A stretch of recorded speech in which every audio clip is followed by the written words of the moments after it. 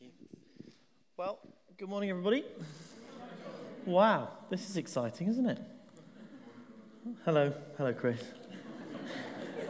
I've already said good morning to you, but it's nice to speak to you again.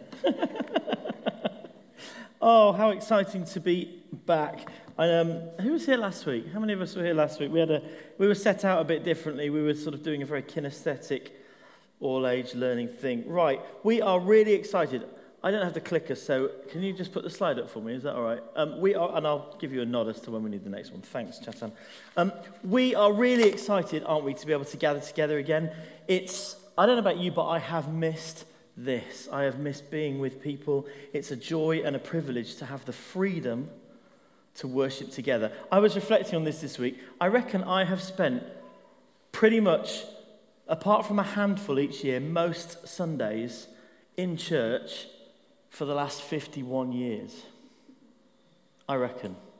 I'm not claiming that as a record or anything, but I have learned from COVID not to take this for granted, because it's such a privilege, isn't it, to just be able to gather and to worship together. We've always believed that as followers of Jesus, we come to church, it's important that we worship God together, that we learn together, but we're not just here for our own benefit. Hence, the title of this series, Gather to Go. And there's a quote on the bottom of that slide from a bloke called William Temple, who was an archbishop, and he said this in 1956. He said, "The church exists primarily for the sake of those who are outside it." He said some other really cool things too, but I really like that. Around here, we use the phrase scattered servants to describe how we don't restrict the life of God to what happens here in the building. Actually, this is the small part of it. Actually, we look to share the life and the love of God in our homes and workplaces and families and schools and colleges and playgrounds and communities and streets every day and every way. And over the last 18 months, we really have literally been scattered, haven't we? I remember I loved hearing in our August online services, we did some interviews. One was with Steve and Joe, and Steve was talking about how he'd been at the front line of testing all the way through. What an incredible opportunity to be and bring the presence of God into his work. Tom and Tess, we heard from, serving their neighbours and their neighbourhood and their street in Andover and through the football club. It was really inspiring. I hope you got to see those interviews. If you didn't, those services are online and you can look on Facebook or YouTube. Let's be honest though, lockdown was pretty challenging, wasn't it? It was brutal for some of us. And as we did at the beginning, as Joe led us, it's important to reflect on and acknowledge the grief and the loss and to process that. It's important not to just rush away from that, but actually to say, yes, this was really difficult. How do I deal with that? But also, lockdown was a really precious opportunity for us to grow in character, to face adversity, to face tough times, and to come through them stronger, to bless neighbourhoods and serve communities. You know, we, in our street, Joe and I got to know our neighbours better than ever before. We wanted to do a party, and the only people we could do a party with was our neighbours, sitting with us on one side of the road and them on the other side of the road. And we spent about 4 or 5 hours one Saturday afternoon just sitting down the street, chatting to the neighbours, sort of shouting across the street a bit. And with some of the families there, not all of them admittedly, but with 2 or 3 of those families, I feel like we are in a much deeper relationship with them. And it's a two-way thing. It's not just us to them to us as well. Just sharing part of their lives, sharing our lives. And so we're celebrating that we can gather together like this. It's wonderful. We're delighted. Maybe you're even relieved that we can do this. But in the next season, we still want to be the kind of people that actively live out our faith there. And I think there's a little danger that we might just go, oh, great, we can come back to the church. Let's run into the church and shut the doors and go, yay, we can do this again. And I just want to remind us that that's not what it's about. We gather to go. We gather to go. We're here for other people. The mission of Jesus is out there. He spent the least amount of time with religious people. In fact, there's another quote from that guy, William Temple. He said, "It's a mistake to suppose that God is only or even chiefly concerned with religion." Okay? Because Jesus is interested in the people who don't know him yet, and so should we be. And that's why at this crucial series, we wanted to call this Gather to Go. It's an important time for us. It's a reset time for us, actually. And so we want to take some time to look at what's really important about the reasons we come to church. Remind ourselves what this community is all about. And there are loads of great things. There are loads of good things happening around the church, some brilliant things. But if we boil everything down, to what we're really about here, it comes down to one word. And the word is discipleship. Okay? We're here because we want to be disciples of Jesus. But what does that mean? Just put the next slide up for me, Chatan. When you hear this, a disciple is ... Turn to the person next to you and just tell them what comes to mind, or behind you, or maybe shout across the aisle if you're sitting further away. What is the word that comes to your mind, word or words, when you hear the word disciple? A disciple is what to you? Just turn to each other and just, it doesn't have to be complicated or long. Just, what is a disciple? What does that mean? Okay, some people shout out some words to me. By the way, if you are watching this talk online, you can also, if you don't have anybody to turn to, just say it to yourself. What is a disciple? What does it mean to me? Somebody shout out something. What a disciple is what? Someone who's learning. Thank you. Somebody who's learning. Very good. Something else. A disciple is? Sorry, one at a time. A follower. Thank you. The same thing. A follower. Somebody who's learning. A follower. Anything else? A disciple is? Carry the authority of God. Love that. Great. Okay. One more. A disciple is? I thought you said a dentist. A disciple is a dentist. No, a disciple is an apprentice. Oh, you've taken the words out of my mouth. You're absolutely right. We'll come to that in a minute. You see, we don't often refer to ourselves as the disciples, do we? Oh, the disciples at Winchester Vineyard. I don't use that word. Do you? It sounds a bit religious, doesn't it? You might have heard that phrase, discipleship. And depending on how long you've been around the church, any church, that might have good or bad connotations. In some church cultures, discipleship or being disciples is associated with a process that is done to you rather than something you're choosing to do. A bit like mentoring, one-to-one mentoring or leadership training. These things are valuable, but that's not what Jesus was talking about. He wasn't talking about a discipleship process where you are subject to things being done to you. Because the problem with that is that all of the responsibility for your growth comes on the person who is doing the discipling, the person who's sort of been down the line already. And that's not what Jesus was talking about, because you're right, follower is good, growth is good. But if you're a disciple, then the responsibility for growth or change lands on you, not the person who's teaching you or training you. It's about you. In the Jewish tradition, or even further back, the Greek tradition, being a disciple, which is where Jesus took the word from, means you are the person who's doing the learning. It's an active word. Student or follower is a really good word. And yes, you're right, apprentice is, I actually think apprentice is probably the best word culturally now to describe what it is, because an apprentice is someone who is on a learning journey alongside a master in close proximity and working together. An apprentice has an end goal. And the end goal is to become like the person who they are apprenticed to. By the way, when I use the word master, I know that word can have negative connotations around slavery and control and power, and that's not what I'm talking about. A master is also a word that means somebody who is highly skilled. A master craftsman, a master electrician. You can even have a master plumber, can't you? Who here, is there anybody here who at some point in their life has actually done an apprenticeship, been an apprentice? Yeah? Fantastic. Just what were you an apprentice? What kind of apprentice were you? Shout it out, Mike. Brilliant. An apprentice electronic engineer. Who else? Somebody else wave their hand? Shoot. Go on, Mark. An apprentice electrician. Brilliant. Anybody else? One more? Hannah. An apprentice dancer. Fantastic. Thank you.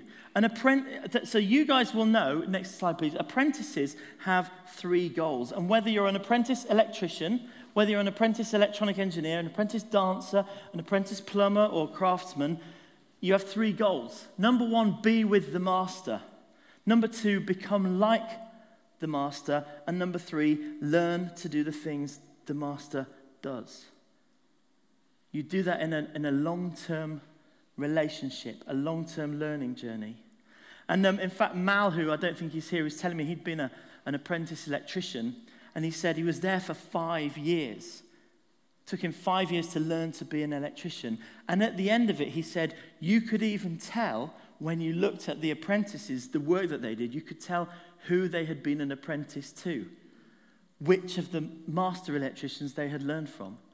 Because the style was there. They'd been so close in the learning journey that's how they'd grown. And so you can see the analogy here, can't you? You can see that disciples are those who have accepted an invitation to walk alongside Jesus intentionally, to learn from him, the master, to learn to do the things he did. Choosing to be a disciple of Jesus is like enrolling on a lifelong apprenticeship to learning the way of Jesus. And apprentices, next slide please, to Jesus have 3 goals. It's to be with Jesus, to become like Jesus, and to do the things that Jesus did. And this, as a church, Winchester Vineyard here, this is our bread and butter. This is our main and our plain.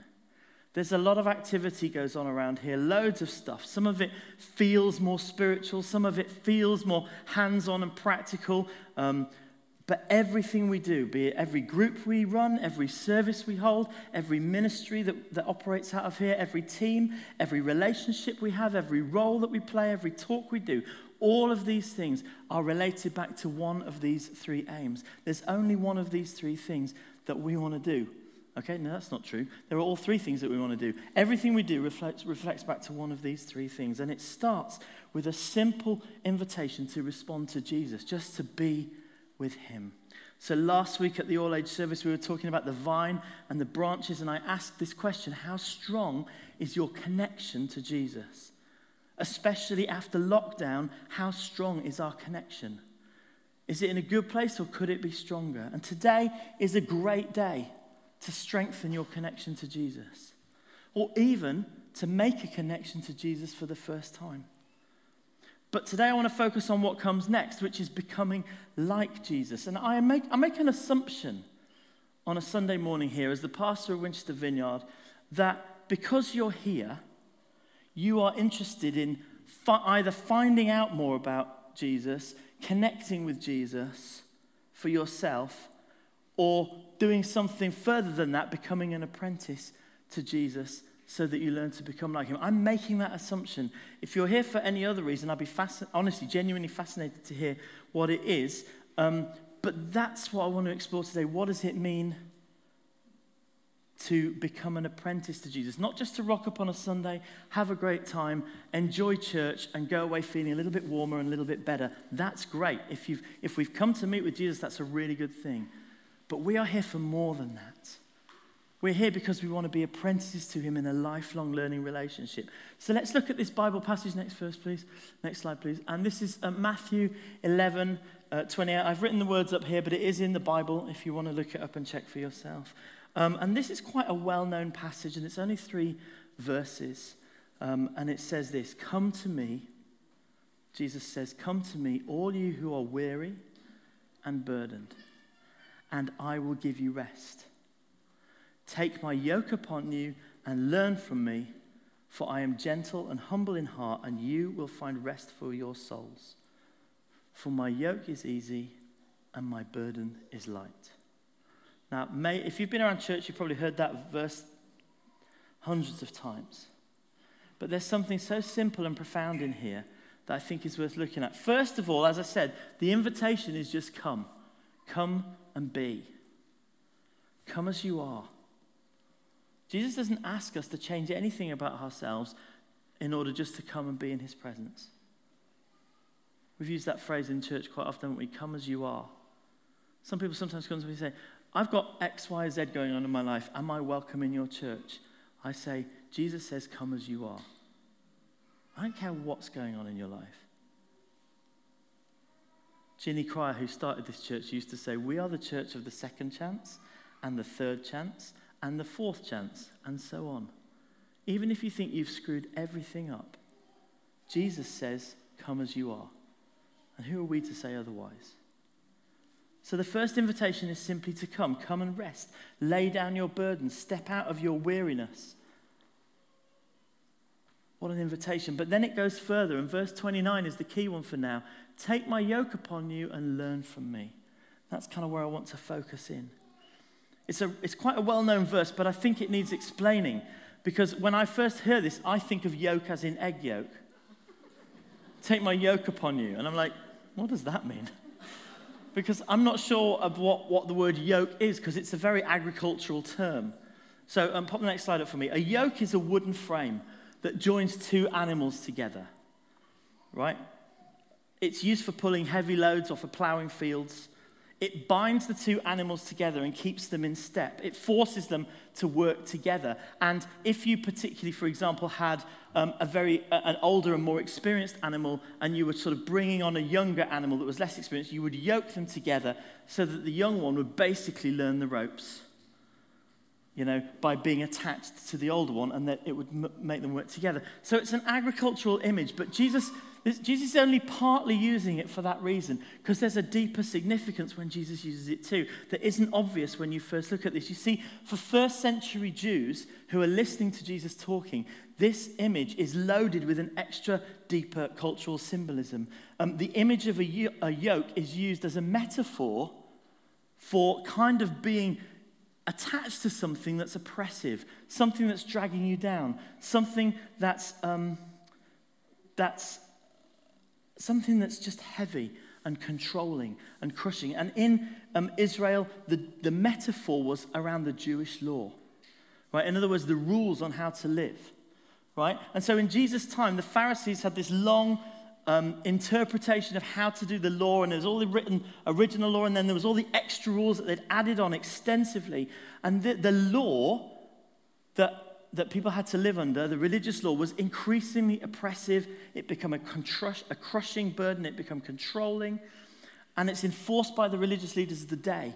And that is what people think of when they think of the word yoke. I'm yoked to the law, right? And it's a heavy burden. And when Jesus is saying this, take my yoke, he's contrasting this heavy, oppressive, religious, burden of the Pharisees. And he's saying, look, my yoke is not like that at all. It's restful. It will bring you rest for your souls.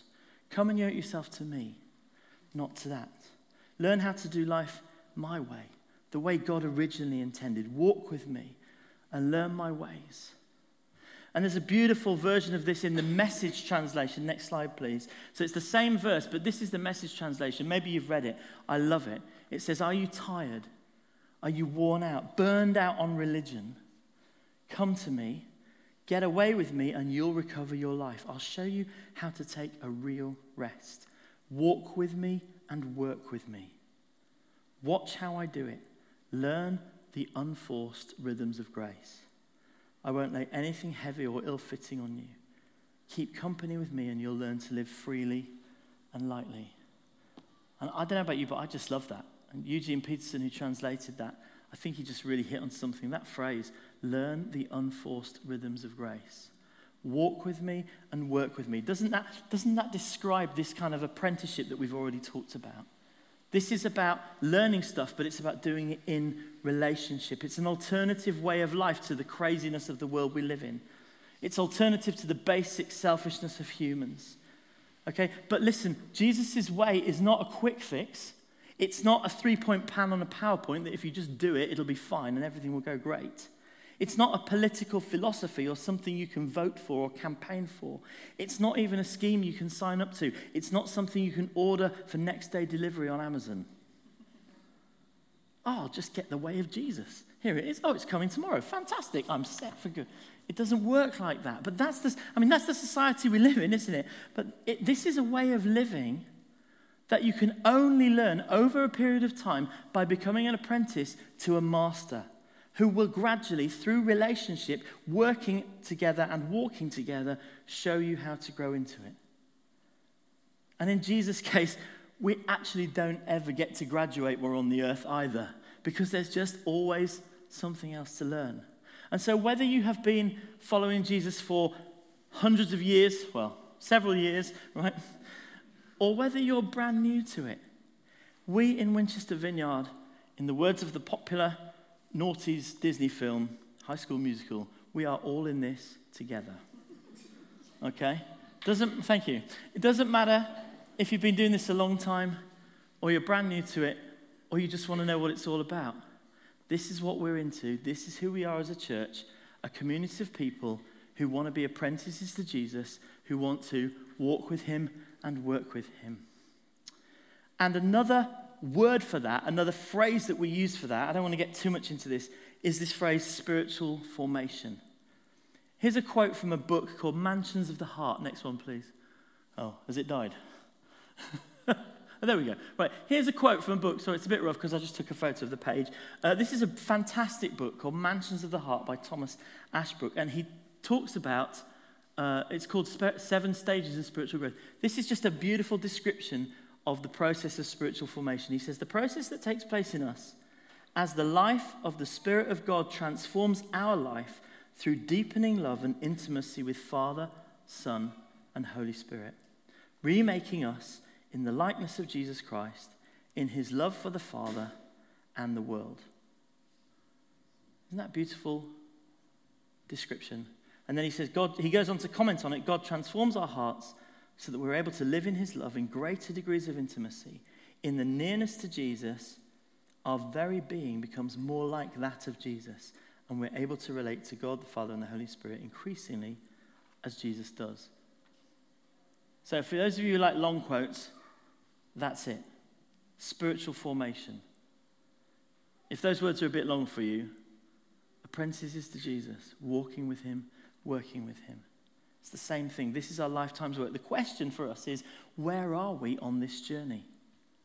Where are you on this journey? In this season of life, where is your apprenticeship to Jesus? Are you just into it? Are you into it a long way? Have you drifted away? Have you taken a sabbatical from it? And where do you want to be, and who's on that journey with us? Just think now, who is the person or people for me in my life, in my world, in my sphere, that most encourage me to be more like Jesus? Just have a think for yourself. Who is that person, or who are those people? When I'm with him or her, when I'm with them, when I'm in that context, I am thinking about, I'm praying about, and I'm encouraged to be more like Jesus. Maybe it's this service, great. Maybe it's your small group. Maybe it's some friends. Maybe it's something else. Just have a think about that. And then ask yourself the question, have I spent any time with them recently? What's that been like? Do I want to spend some more time? Because practically, this thing, as the rubber hits the road, another question is, how am I using my resources to further the goal of being more like Jesus? How am I spending my time and my energy and my money? If this is a priority for me, if I'm on this learning journey, then it is going to cost me something. If I wanted to know, for example, what's really important in your life, and I'm not this kind of creepy guy, but if I was, right, with your permission, perhaps I could look and see what's in your diary, and I could look and see what's on your last few bank statements. And it would be easy to look and just say, oh, well, this is clearly important to you because you spent money on it. Well, this is clearly important to you because you spent time on it. If being an apprentice to the way of Jesus is important to us, then it's going to reflect in our calendars and in our bank statements. And maybe something you might want to do as a result of this service is to go home and review that. Just have a look over the last month, over the last 6 months. I know it's been COVID and it's been weird and a bit different. But how committed am I to this process? Is pursuing the habits and practices... Sorry, I'm going to start that sentence again. How do I want to spend my time and my money in the next 6 months, in the next year? Is it in pursuing habits and practices that are going to bring me closer to Jesus, like reading the Bible, spending time being quiet, praying, being in a life group so I can encourage one another in faith, so I can grow together, serving on a team in church so we can practically serve and make church happen, so that we can welcome others in, or is it in something else? Now, as parents, we have tried to model this for our kids. We have tried to show them what's important to us and what we spend time and energy and money on as much as we can. And we also have tried to do everything we can to facilitate it for them. I will pretty much do anything to ensure that my kids and other people's kids get to be around events and people that will help them to be inspired and encouraged in their faith and to get closer to Jesus. Now, that usually, honestly, costs time, money, petrol, and it's usually on my day off. Okay? Just being real. I've had to drive right across the country several times to get my kids to camps because I know that when they get there, they're going to be around people who are going to help them meet with God. I've done it for myself, so why wouldn't I do it for them? There's another well-known verse about discipleship in Mark chapter 8. Next slide, please. And it's this: whoever wants to be my disciple, says Jesus, must deny themselves and take up their cross and follow me. And in this one, Jesus is talking about the cost of discipleship. He is saying that actually, if you really want to follow me, it's going to cost you something. It doesn't come for free. Because anything that's worth having is going to cost us something, isn't it? Just like the cost to learning a new skill or developing a new habit. Don't they say it takes minimum 10,000 hours to become an expert in something? So I'm really not a tennis fan, but I couldn't help but follow this story and watch this final last night. Anybody watch the tennis final last night? I mean, this girl's, what an incredible story. I've got a particular interest because it turns out that she goes to the same school that Joe used to go to, which I was a bit like, oh, that's exciting. But more than that, what a story. And everyone's going, oh, wow, she's come from nowhere, and she's obviously done fantastically well. But she hasn't come from nowhere. She's clearly put in many, many, many, many, many hours over the last, I think she started when she was 5, so what's that, 13 years. And I read something about her that along the way she had to give up a bunch of other things. Like she was really into karting and motorsport as well. And at the age of 13, she had to give that up in favor of tennis. So anything that's costly. I put this other one, this guy, Steve Redgrave. Anyone remember him? Olympic rower. At the time, he was the British man with the most Olympic golds. I think that's gone to somebody else now, isn't it? But so he won 4 finals every 4 years. And I heard him talking about his training regime. He talked about how Christmas Day, they went out and trained. He talked about the day that his wife gave birth to their daughter. He was there in the hospital at the birth present. And then when she got all settled down, he went, right, I'm going to training. And his wife said, you're doing what? He said, I've got to go training. Now, I'm not sure that I would be that dedicated. I think yeah, I haven't got a gold medal though, so there you go. We'll never know, will we? But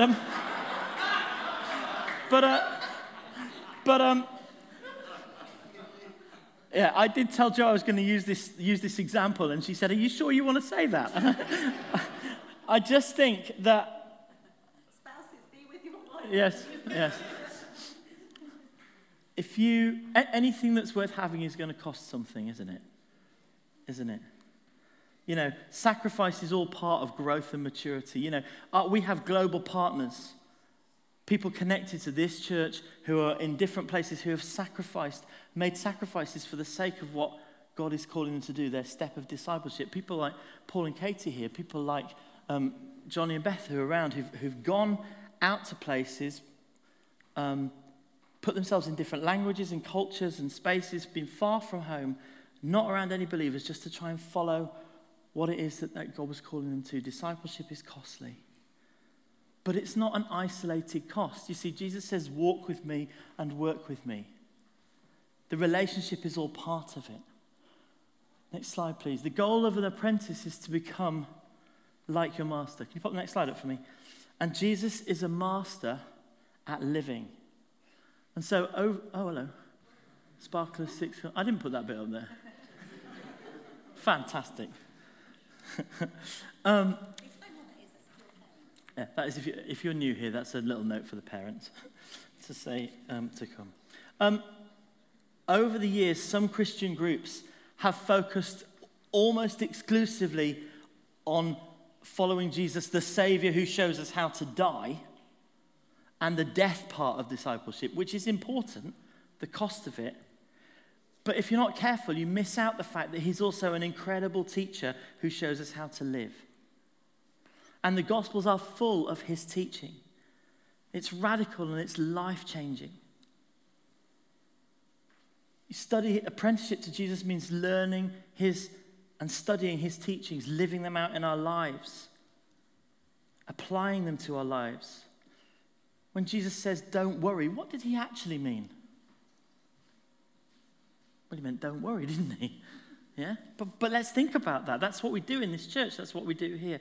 Being like Jesus means being anxiety-free, being stress-free, not being in a hurry, having the power over the demonic, having power to heal the sick, not racked by lust and greed, content with the food and clothing I have, not interested in possessions and stuff or lifestyle, finding it easy to love my enemies and not hate them, never jealous, never greedy, never selfish about anything, in every situation being the most emotionally present and the most mature person in the room. That's what being like Jesus is.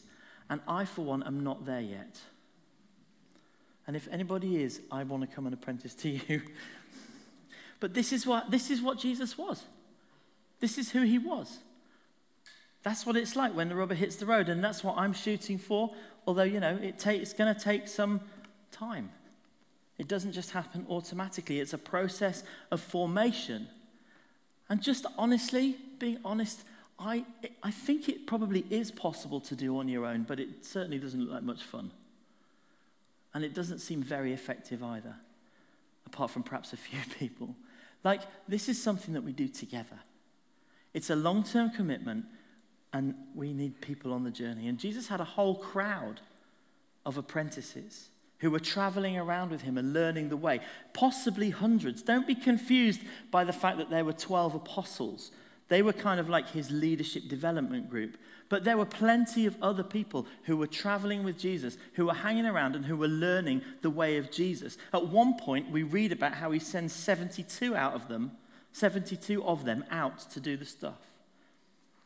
There are basically, next slide please, two crowds that Jesus interacted with. One were the apprentices, and one were what we'll call the crowds. And he treated each slightly differently. He had different expectations from them and a different kind of relationship with them. And I think it's true today, and it's a good question to ask yourself, which of these groups am I in? You see, the apprentices were the people who had responded to the call of Jesus to come and be with me and walk with me and learn these unforced rhythms of grace. The apprentices are the ones who spent more time with Jesus, learning to be with him, doing the things he does. We're going to cover all of that side of things next week. They're doing the things he does. They're committed. They're intentional. They are in it for the long haul. They're expected to get involved. They're part of his team. They get out there and do the stuff. They're the people who see Jesus up close and personal, who get to share in the adventures and be part of the adventure, part of the team. And then there's the crowd. The crowd are also people who are coming towards Jesus, but somehow different. They're attracted to him, yes. Some of them don't really know why they're attracted to Jesus. They've heard something good about him. They've heard about the way he is, the things he teaches, the stories he tells, the miracles he performs.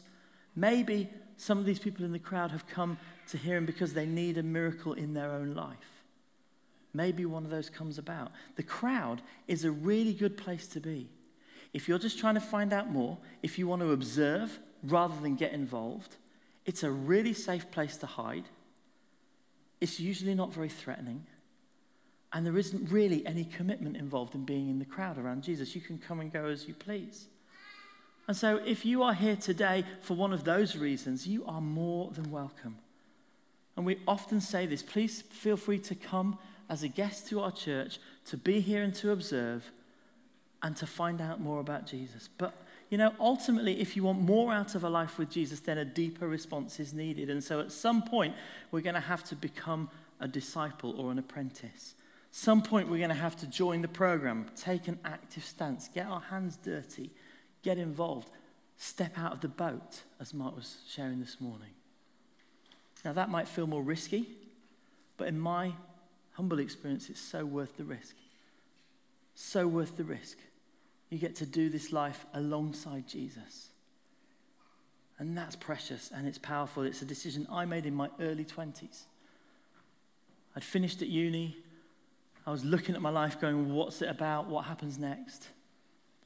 I'd grown up as a believer, but I faced a choice. I decided that I couldn't be half-hearted as I had been pretty much right throughout my student days. I'd drifted in my faith. I'd never lost it, but I drifted. And I kind of had a bit of a talking to myself and said, look, either you're going to get in this properly or just ditch it. And I had to make a decision. And I decided that I knew enough about God to commit, and so I committed. Never looked back. I mean, I'm not saying it's been easy, but I've never looked back. How do you get to become an apprentice to Jesus? Next slide, please. There are three things I think you need to do to become an apprentice, to make that move, to decide I'm not going to be in the crowd, I'm actually going to be somebody who's signed up and following Jesus. Okay, the first one is to make some kind of public declaration of your faith. Jesus instructed people who chose to be his apprentices to get baptized. That's something we do in this church. We're hoping to do a baptism service. We're planning to hold a baptism service later on this term. And we love you if you have not been baptized and this is something that you'd like to do. We love to talk to you. Yes, it's symbolic baptism, but it's also public.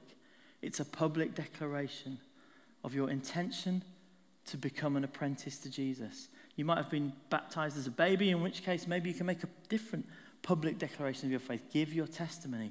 But whatever you decide to do, however it is, tell some people. Make it known in your circle that this is something that you've decided to do. The second thing is to join a community of apprentices.